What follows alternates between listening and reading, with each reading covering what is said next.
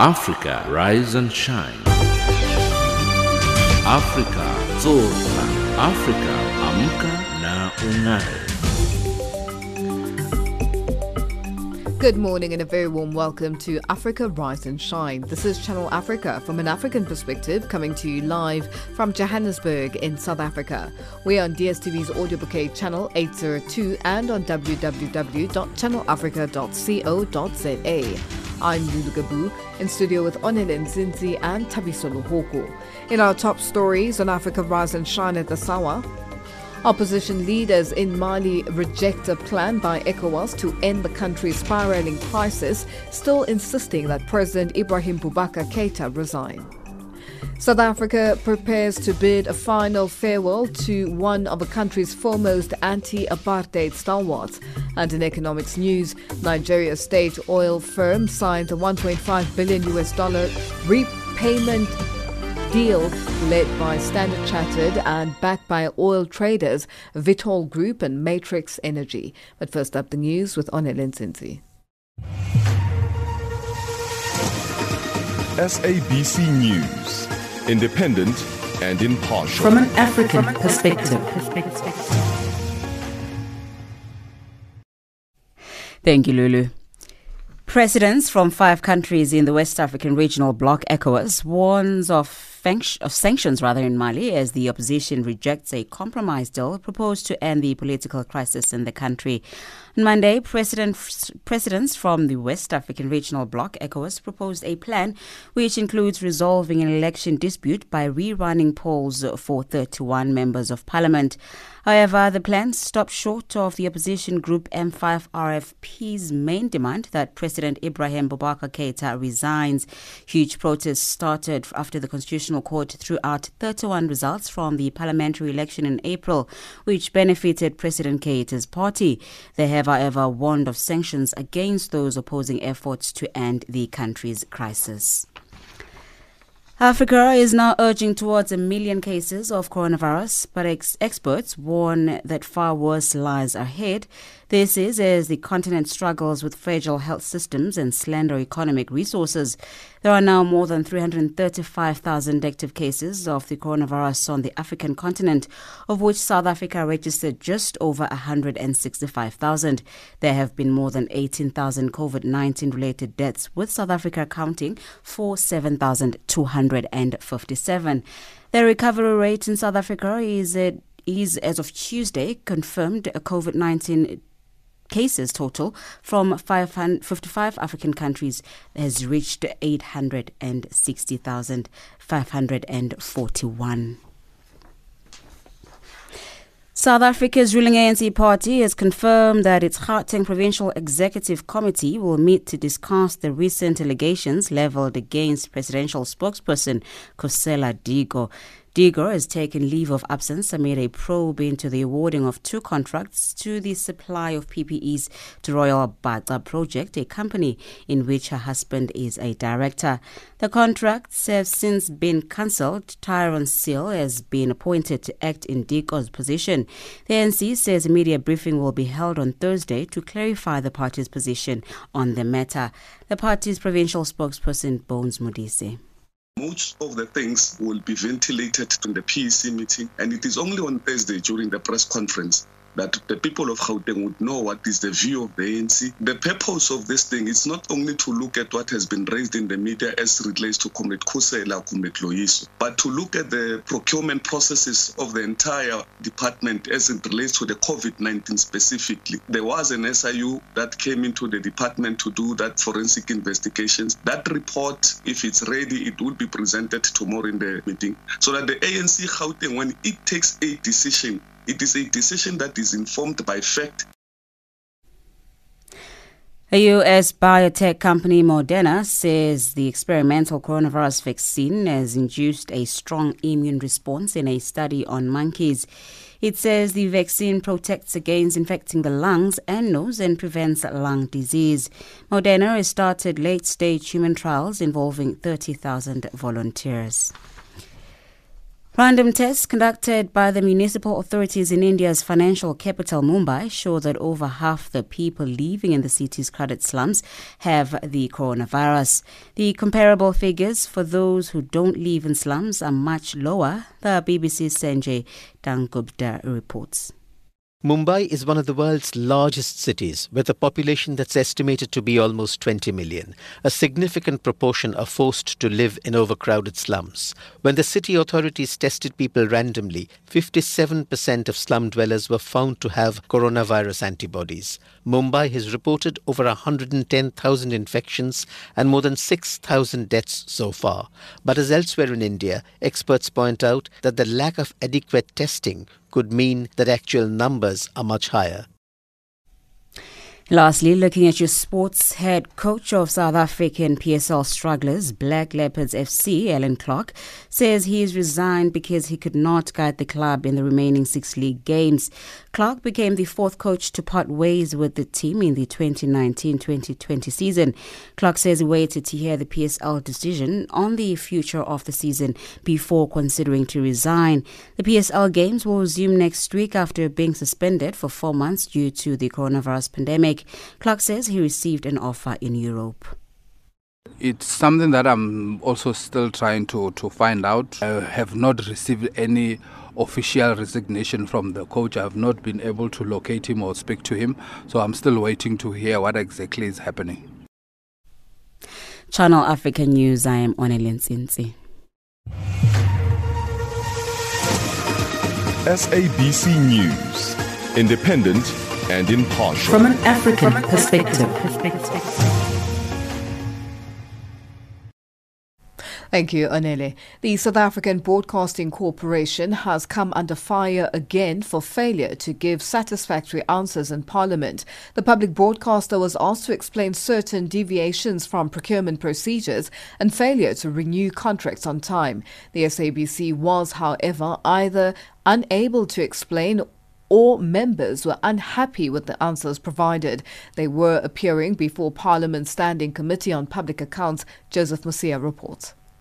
The aim of the meeting was for the SABC to brief SCOPA on the deviations and expansions covering the period of the second quarter of 2019 to 2020 up to the second quarter of 2020-2021. Among the items members of Parliament were interested in was the use of debt collecting agencies for TV licenses. EFF MP Veronica Mente asked Chief Financial Officer Yolande van Biljon why the company uses these agencies when it has its own debt collecting unit. Yes, we do, Honourable Member.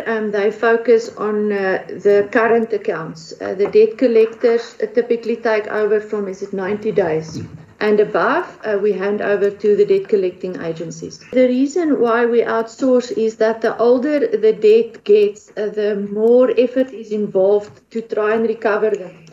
And these agencies are typically set up with a kind of infrastructure to focus explicitly on that. Becky Hadebe of the ANC wanted to know why an extension of a contract with Inala Broadcasting was renewed without a competitive bidding process in 2014 and a deviation was sought from the National Treasury. I'm talking about 2014. This is this. Here we're talking about one contract originally awarded in 2010. It's been in existence for 10 years. Unless you are saying to us, 2014, this contract came to an end. Now we're dealing with the new contract. In June 2014, we were given a new contract, which now it's been extended again for another 3 years. Van Biljon requested that they be given an opportunity to provide answers at a later stage. Chair, so unfortunately, as I was saying, even noting that Irene would have been in supply chain back then, I don't think she has the information at the tip of her fingers for this purpose. If I may respectfully request that we provide it together with the other report that we need to do by Friday. Because unfortunately, those of us here just don't have the background to what happened back then, and I really apologize for that. Committee Chairperson Khuleko Hlengwa objected to this request. You submitted these things yourselves to us. You should have had the files prepared. Here, your own submission that you made, the issue of Inala is here before us, and we are scheduled to have a meeting. That is not acceptable at all. To not have information about a contract which was scheduled for the meeting appears in your own submission insofar as the deviations and expansions is concerned. Let us not dlala umjigajo, please. In closing, Hlengwa indicated that the authorities will have to look further at the deviations at the SABC. Our point of departure is to get the AG to perform a special audit on the areas we will specify insofar as expansions and deviations are concerned. And then the second leg of that is then to have this referred to the SIU for further investigation, and then keep it on the radar so that the application for expansions and deviations is only when it's absolutely necessary to do so that you can compel the SABC to shape up. That report by Joseph Musia. The South African government special official funeral for the last Rivonia trialist to pass away, Bab Andrew Mlangeni, is underway at the University of Johannesburg in Soweto this morning. 95-year-old Mlangeni died at one military hospital in Pretoria last week. He was one of the ANC's first MK members to be trained in communist China and to meet Chairman Mao in 1962.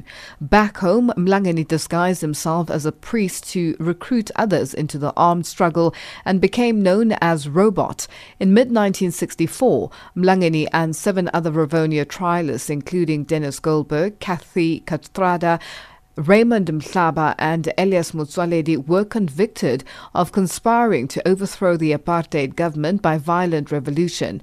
For that, Mlangeni was jailed for over 26 years. He only tasted freedom again at the age of 64 in late 1989. Here's a snapshot of Bab Andrew Mlangeni's life in his own voice.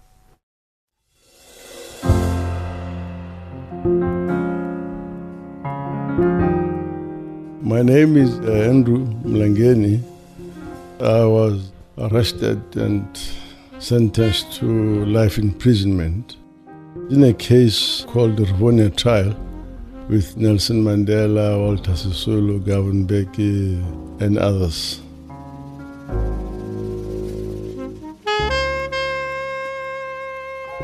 Sisulu was an inspiration to me. Even in my school days, you'd see the newspaper writing that Sisulu is fighting for the freedom of people. And I said to myself, if Sisulu can do this, why should I stand aside? I never thought I would be sentenced to more than 6 years. I was wrong. I was sentenced to life imprisonment. We were transferred from Pretoria after we were sentenced on the 12th of June 1964 to Robben Island, where we spent 19 years and 9 months. The 13th of June 1964 was one of the coldest days, they said, in South Africa after 20 years. Very early in the morning, about 3 o'clock, they woke us up. When we asked them, where are you going? They said, oh no, we're taking you somewhere else. Got us into a truck and drove us to a military base in Pretoria. And when we got there, we were put into a military plane. Only then we were told that we had been transferred to Robben Island. They handcuffed us, even in the plane. If you want to go to the toilet, you've got to come along with somebody to whom you are handcuffed. We landed on Robben Island. We were then taken to very small cells. They kept us there for 2 weeks while they were building a section for us, the famous B section.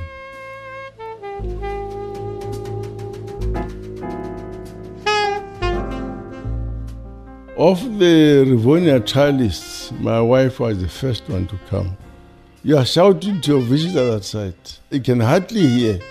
And that's the type of visit, my first visit I got. We enjoyed listening to the singing of the birds early in the morning, which was in a way soothing to our nerves. The bells rang at 6 o'clock. You then get up, clear your bucket, wash, have your breakfast, and you march to the quarry.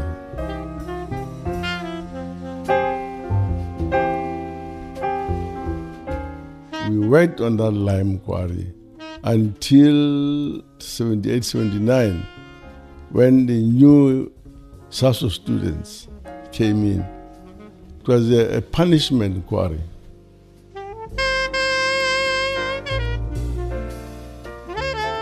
You must put up a brave face, pretend that things are okay.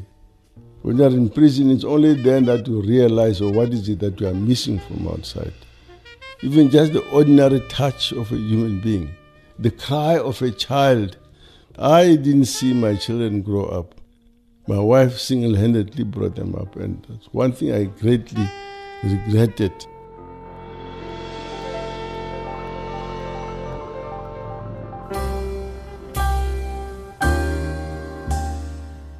Many years later, they introduced music and censored news.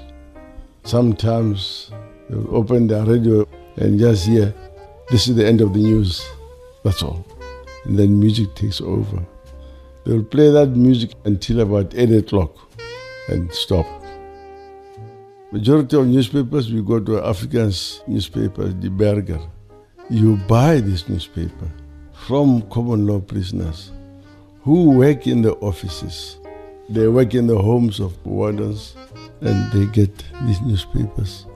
We buy them by giving them tobacco. When you are reflecting and you are sitting alone in your cell, a number of questions arise. Was our decision correct to take up arms? The longer we stayed in prison, the more convinced we were that the decision itself to take up arms was correct.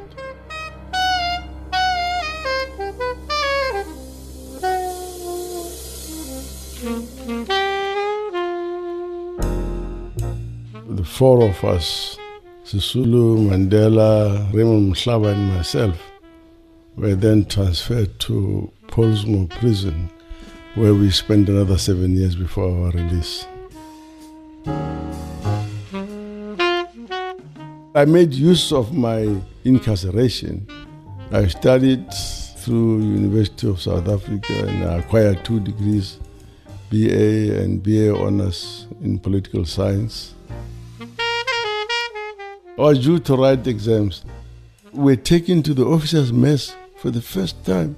And they said, chaps, what would you like to have? We opted for steak and chips. Also, we wanted the TV. John Bishop read the news and said, the government is prepared to release unconditionally the following. My blood pressure shot up. It's excitement. Obviously, we were the feelers. They released us to see what the position is going to be in the country. The excitement of people outside, people coming to our homes for weeks on end. My street was closed on both sides, almost for 10 days. The crowds of people coming. I had put the struggle of our people in front of all my personal things. I did it at the expense of my wife and family. The freedom of everybody in the country, including the whites.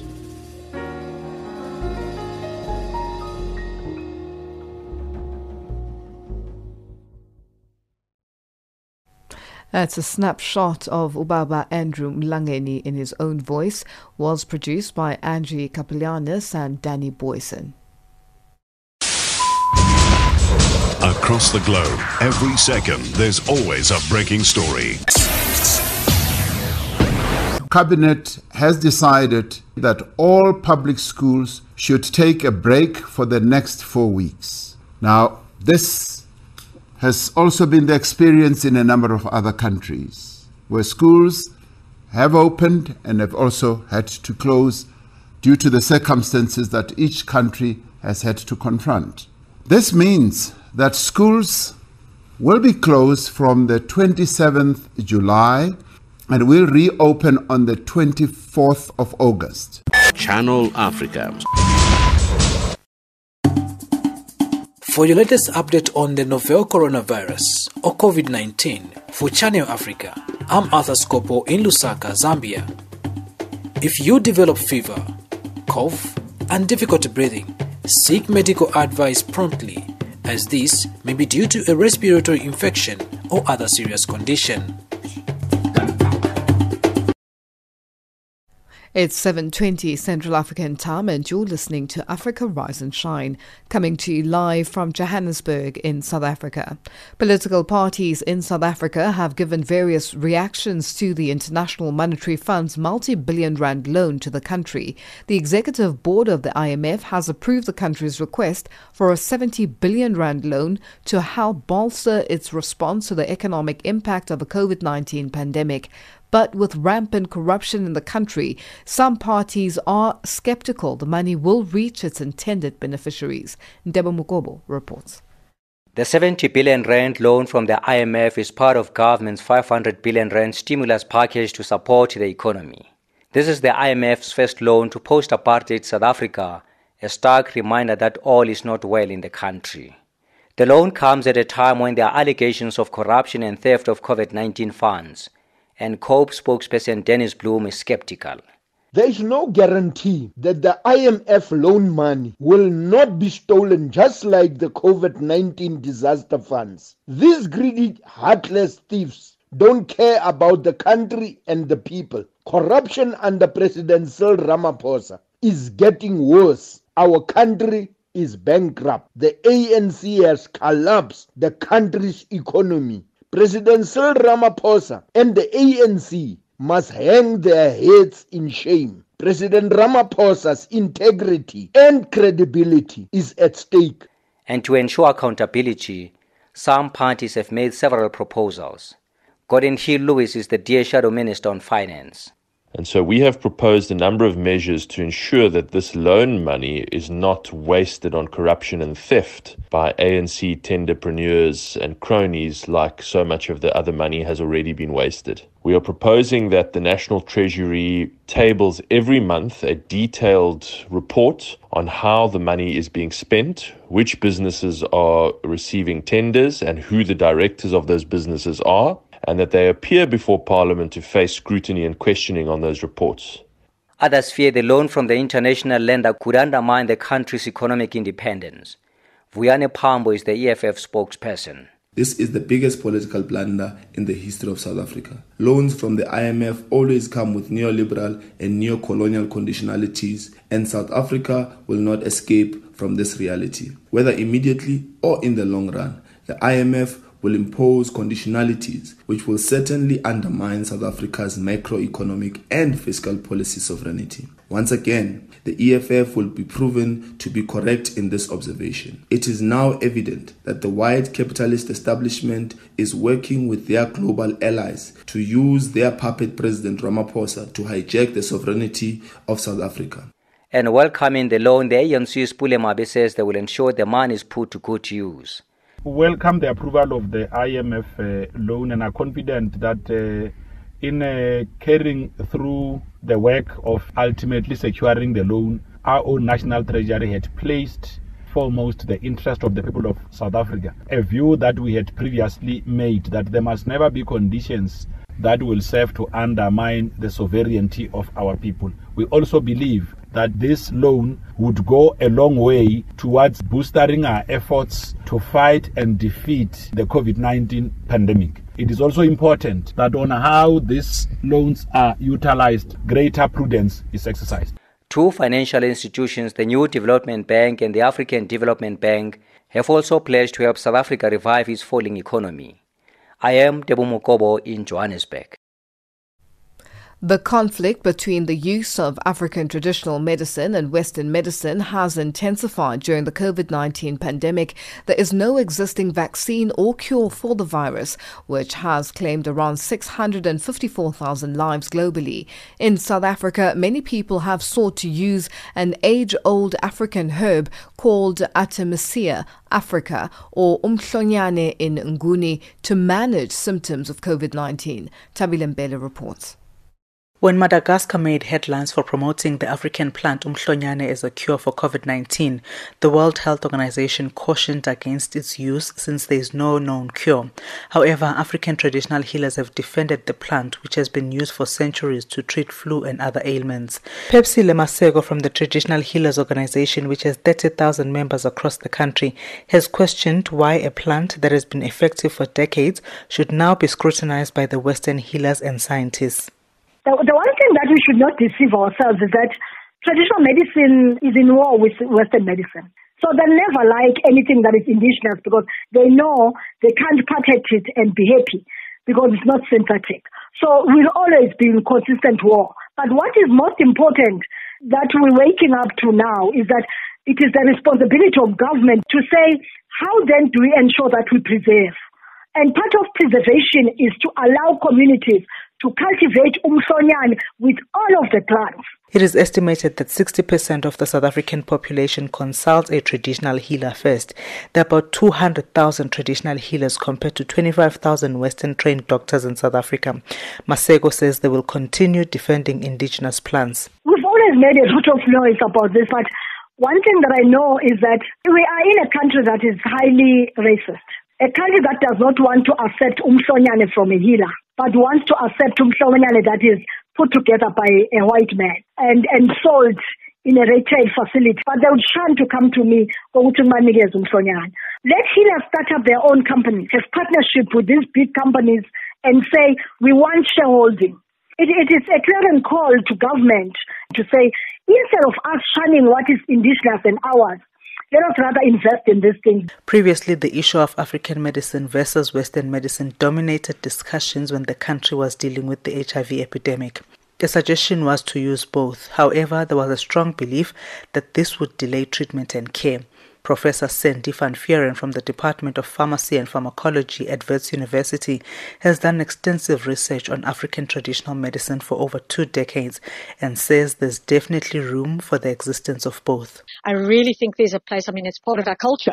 I think it can be integrated into normal westernized medicine, especially when it comes to maybe superficial infections or superficial things.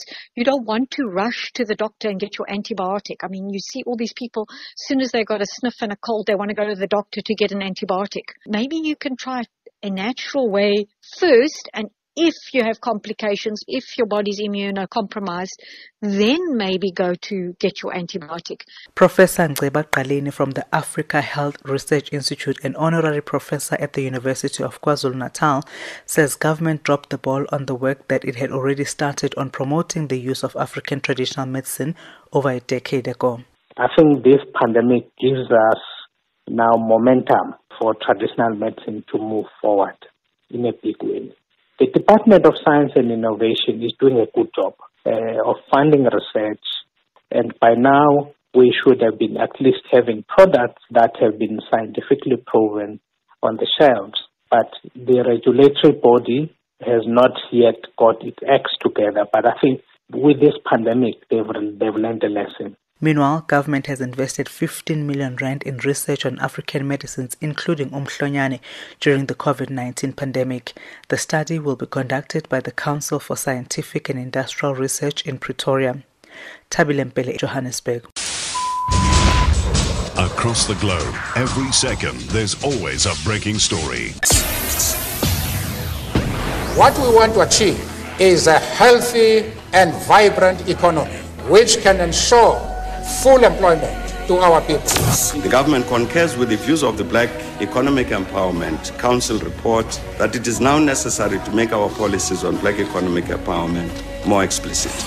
Last May, I asked constituencies at NEDLAC to discuss youth employment incentives. I'm pleased that discussions have been concluded and that agreement has been reached on key principles. We are on an ambitious drive to industrialize, to attract investment, and to create more jobs for the youth of our country. They don't have jobs. I've tried looking for a job for a year and a half now. The challenges were experience and the level of education which I have.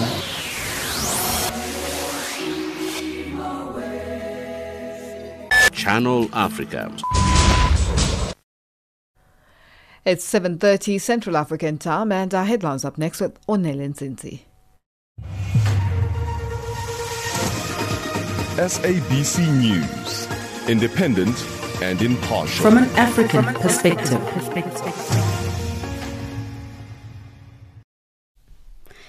Mali's opposition once more rejects a plan put forward by West Africa's regional body, ECOWAS, to resolve the ongoing political crisis in the country. Africa approaches 1 million COVID-19 cases, and South Africa's ruling ANC party confirms that its Gauteng Provincial Executive Committee will meet today to discuss the recent allegations leveled against presidential spokesperson Kusela Diko. Channel Africa News, I am Onele Nzinzi. Africa, rise and shine. Africa, zorka. Africa, amka na ung'are.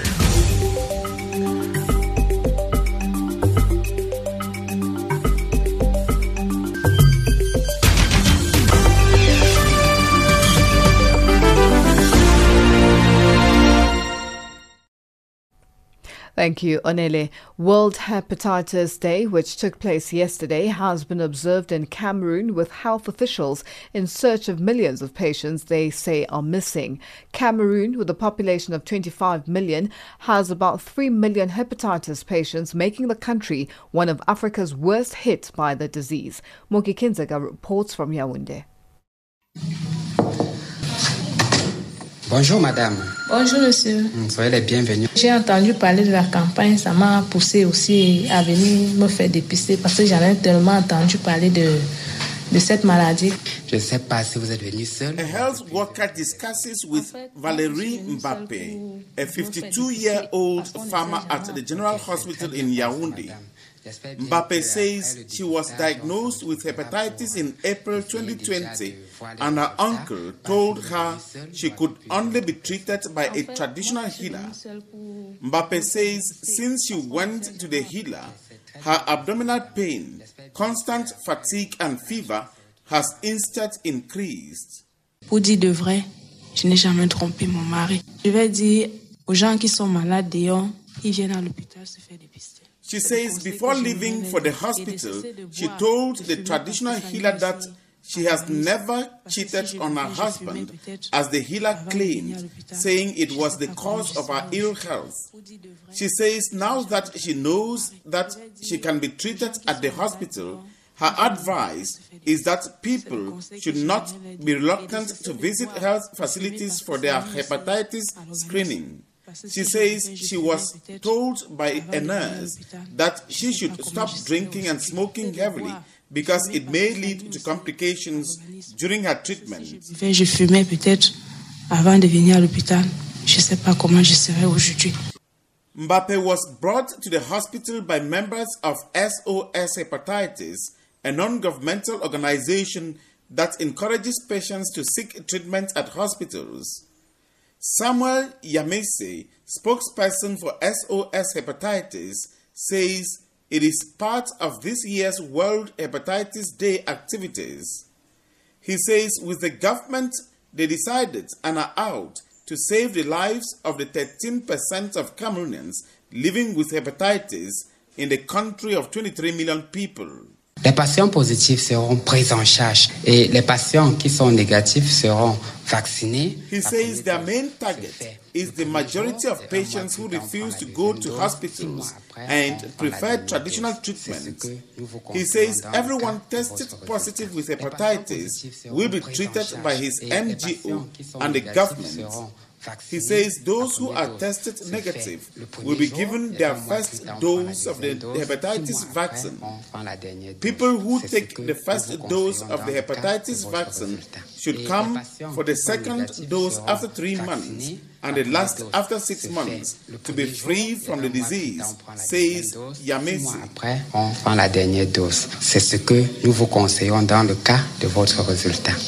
In 2019, Cameroon reported 12,000 new cases of hepatitis B, up from 9,600 in 2018. Less than 1,500 are receiving treatment.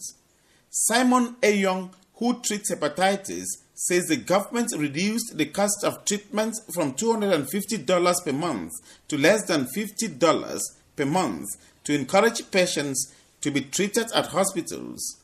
He says the government is encouraging early screening. Hepatitis is a virus that is transmitted through sexual intercourse, through exposure with the blood of an infected person. Hepatitis is a virus that can be transmitted through bodily fluid. Now, in our little grammar, hepatitis is an inflammation, lesion of the liver, which has multiple causes. And hepatitis is regrouped into 5 various families. We have the family of hepatitis A, hepatitis B, hepatitis C, hepatitis D, and E. Now, when we talk about different causes, we have alcoholic causes. We also have medication causes, because people might think that hepatitis is only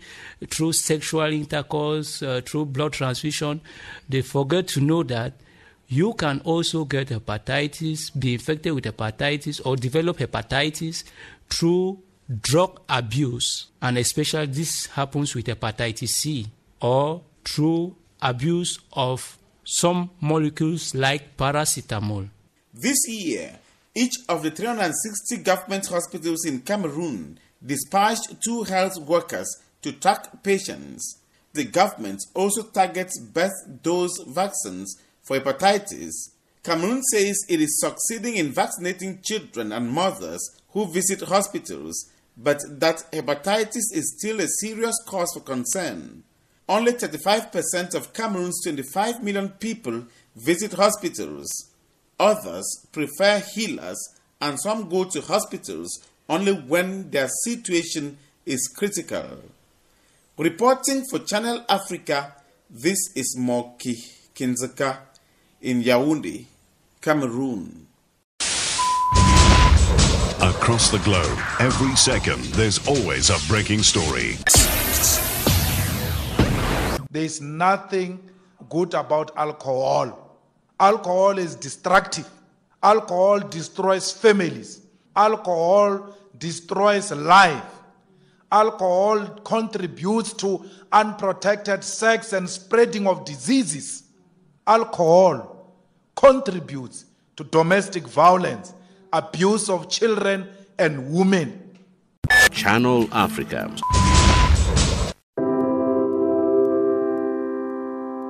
WHO recommends 30 minutes of physical activity a day for adults and 1 hour a day for children. If your local or national guidelines allow it, go outside for a walk, a run or a ride, and keep a safe distance from others. If you can't leave the house, find an exercise video online, dance to music, do some yoga, or walk up and down the stairs. Avoid touching your eyes, nose and mouth to slow the spread of the coronavirus. For more information on the coronavirus, visit the World Health Organization site at www.who.int.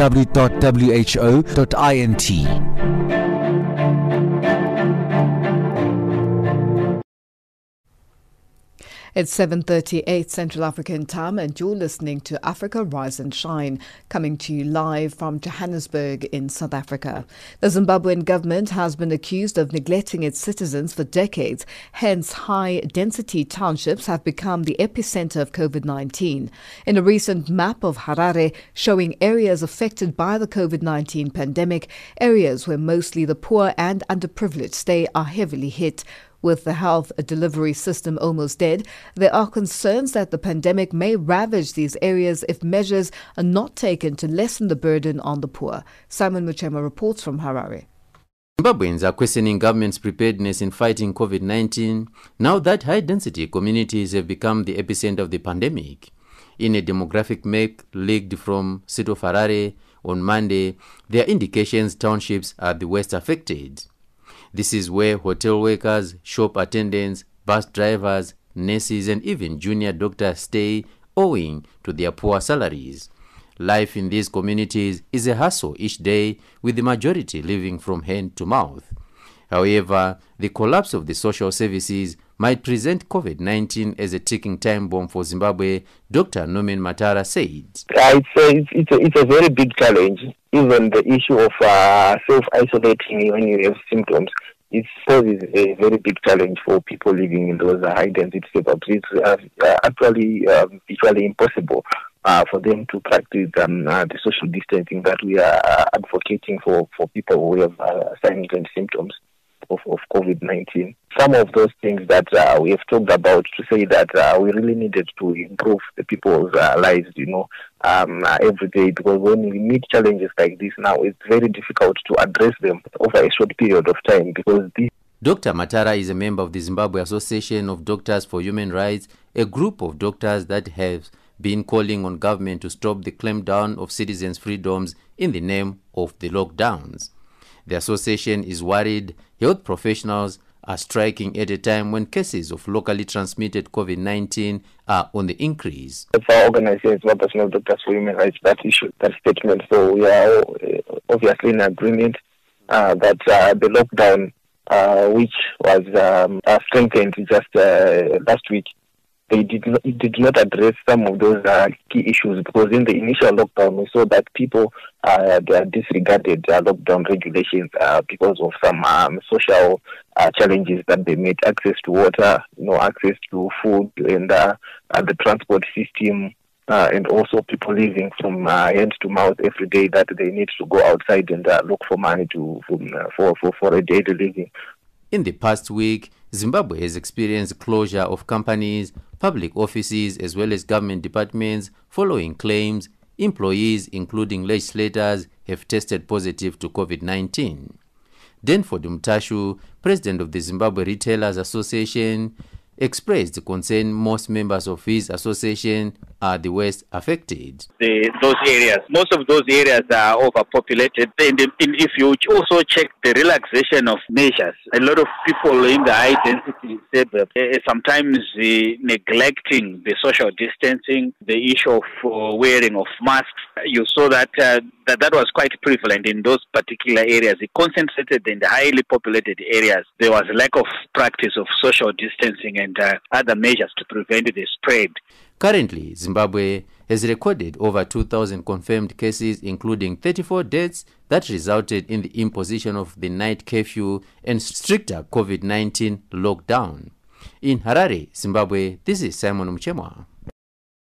Floods have wreaked havoc in Gwagwalada area of Nigeria's capital, Abuja, destroying property and taking along with it a mother and her 4 children.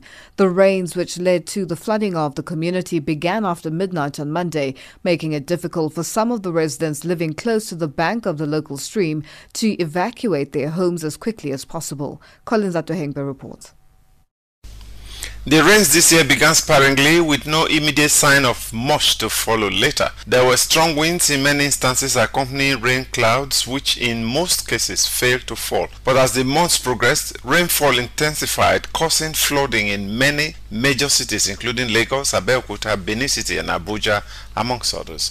The Lagos rain at Agege area of the city took the life of a little girl as the parents were running to get out of the threatening floods. The Abuja incident was compounded by the fact that it started while people were asleep, so not many people were at alert. Godfrey Okere, one of the victims who was affected by the floods, says lots of property were destroyed and some swept away following a sudden surge of water in the nearby stream. By 3 a.m. this morning, it started raining, and down to 6 o'clock this morning, down to 6:30. So the river was kind of increasing, gradually. But like around 7:30 to 8 thereabout, we just noticed this kind of force. Within 10 minutes, the river increased, and then, at that point in time, we were confused because thing of such has never happened. But this time around, we were confused. Nobody could get his properties out. Our documents, fridge, television, and so many other valuable things. Some their house collapsed. Some, honestly speaking, it was so terrible. Another resident of the flooded community who was able to salvage some of her belongings with the help of neighbors, Mrs. Rejoice Okorafor, says people were a bit relaxed because the previous rainfalls never used to get to the stage of causing floods in the area. The rain started about 3 in the morning. We were in the house, and I think that was 7:33 when my husband asked me for the time. So we looked through the back, because there's a channel we used to drain water down into the little drainage that passed at the back of the house. So the water started coming in gently. So we started moving our things, because over time, like last year too, it was almost like that, but it was not as terrible how it happened this year. But that one of last year just came and it went back. But this one of this year, when the rain started coming with a knowledge of what has been happening, we had to move our things from the house to our neighbor's house. This one behind me, the water started increasing. So we just felt maybe it's just a normal thing. Neighbors came and they were helping us due to the fact that it has happened before. So they're helping us to move our things so that we don't have any loss. Before we knew, the water just surged so very quickly, forcefully, and was pushing off things to the extent that to the height of the house, to the other side, it kept on destroying things. It has been a very terrible experience. Reporting on the incident, Florence Wenejeme of the Abuja Emergency Management Authority says one body was recovered while the search is on for the other victims. 5 people lost their lives. They were drowned. We were able to recover one body yesterday. From FCT Emergency Management Agency Search and Rescue Team, we came back again this morning to continue with the search, and we got information that a body was found in Gomani of Kwali Area Council, and we are informed that when they found the body, they didn't know what to do, they had to bury. But search is still ongoing for the other 3 people, because it's a mother and 4 children. So we found one child. We don't know if she's the one that was found in Gomani, because it's a woman, they said, that they found and buried. The Director of Research and Forecasting at the National Emergency Management Authority says it's important that people kept away from danger zones because there is going to be heavier rainfalls this year. It's very unfortunate, especially we have lost life. And this is exactly what we have been trying to educate people on. There's a culvert over there. It's likely it has been blocked, or it was blocked. And so the water had to find its way above the road and then affected the houses. We're still going to have more rainfall. We want the people to please clear all their drainages. Flood this year has been predicted, and whatever we can do to save life, we will do. And we don't want more deaths in this way. Earlier in the year, the National Meteorological Service warned that there will be lots of rainfalls in 2020, and 23 states in particular, which often suffer flooding, were advised to take precautionary measures to protect citizens. What happened in Abuja is a picture of what may happen if people do not give nature its right of way, or when the usual water courses are blocked. From Lagos, Nigeria, I am Collins Nosara Tohengwe for Channel Africa News.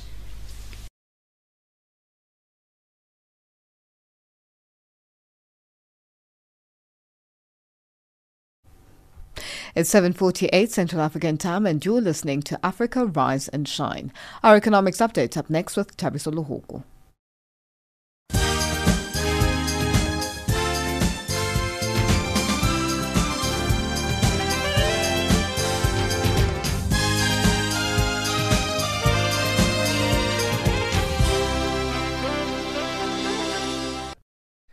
Thanks, Lulu, and good morning. Nigeria's state oil firm has signed a $1.5 billion prepayment deal led by Standard Chartered and backed by oil traders Vitol Group and Matrix Energy. The deal provides OPEC member Nigeria with much needed cash after its finances were hit by the oil price crash in April as COVID-19 lockdowns. The financing package, called Project Eagle, was also backed by African Export-Import Bank and United Bank for Africa. Zimbabwe's stock market will resume trading next week after State Financial Intelligence Body concluded its investigation, but 3 stocks also listed on other exchanges, including the local unit of Old Mutual, will remain suspended. The government suspended trading on the bourse last month. The move, which included the suspension of some mobile phone-based payments, was intended to arrest the slide of the Zimbabwe dollar. The South African Broadcasting Corporation is expected to appear before the Commission for Conciliation, Mediation and Arbitration CCMA this afternoon with regard to its planned retrenchment process. In June, the public broadcaster issued a letter of redundancy to staff. The process is expected to affect 1,800 staff members. Zoleka Kutashe reports. The SABC argues that its financial position has been worsened by the coronavirus pandemic. Whilst appearing before Scopa yesterday, SABC Chief Executive Madoda Mxakwe attributed 43% of the public broadcaster's cost drivers to staff. The public broadcaster met with unions under the auspices of the CCMA earlier this month. Unions, the Communications Workers Union, CWU, and BMAWU, have accused the broadcaster of initiating the Section 189 process prematurely. The SABC received a bailout of 3 billion rand from government last year, but argues that despite introducing cost-cutting measures, it still has to reduce its wage bill by 700 million rand. Zoleka Kotashi, SABC News, Johannesburg. U.S. President Donald Trump has hailed a deal with the technology company Kodak as an important step towards achieving pharmaceutical independence for America. His administration has approved a $765 million loan to Kodak to produce chemical components for essential drugs. This is a new field for the company, which is best known for cameras and films. U.S. Democratic Party presidential contender Joe Biden has promised to spend tens of billions of dollars, help people of color to overcome economic inequality if he wins the election in November.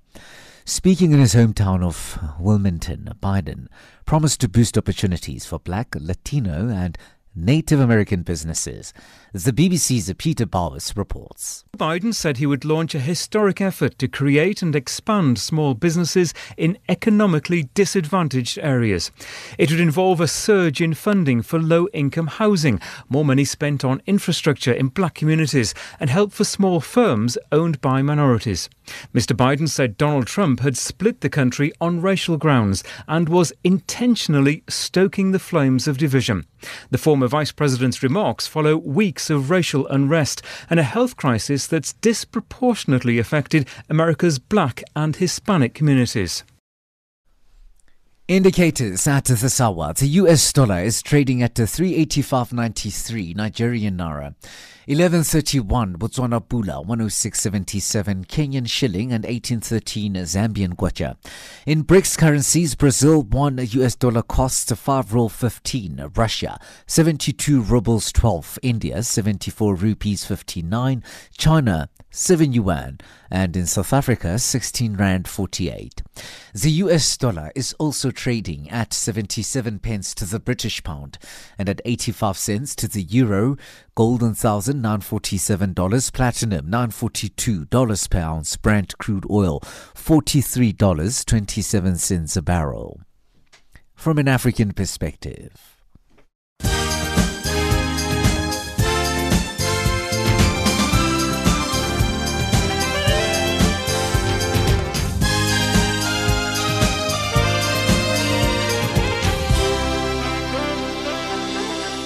Africa, rise and shine.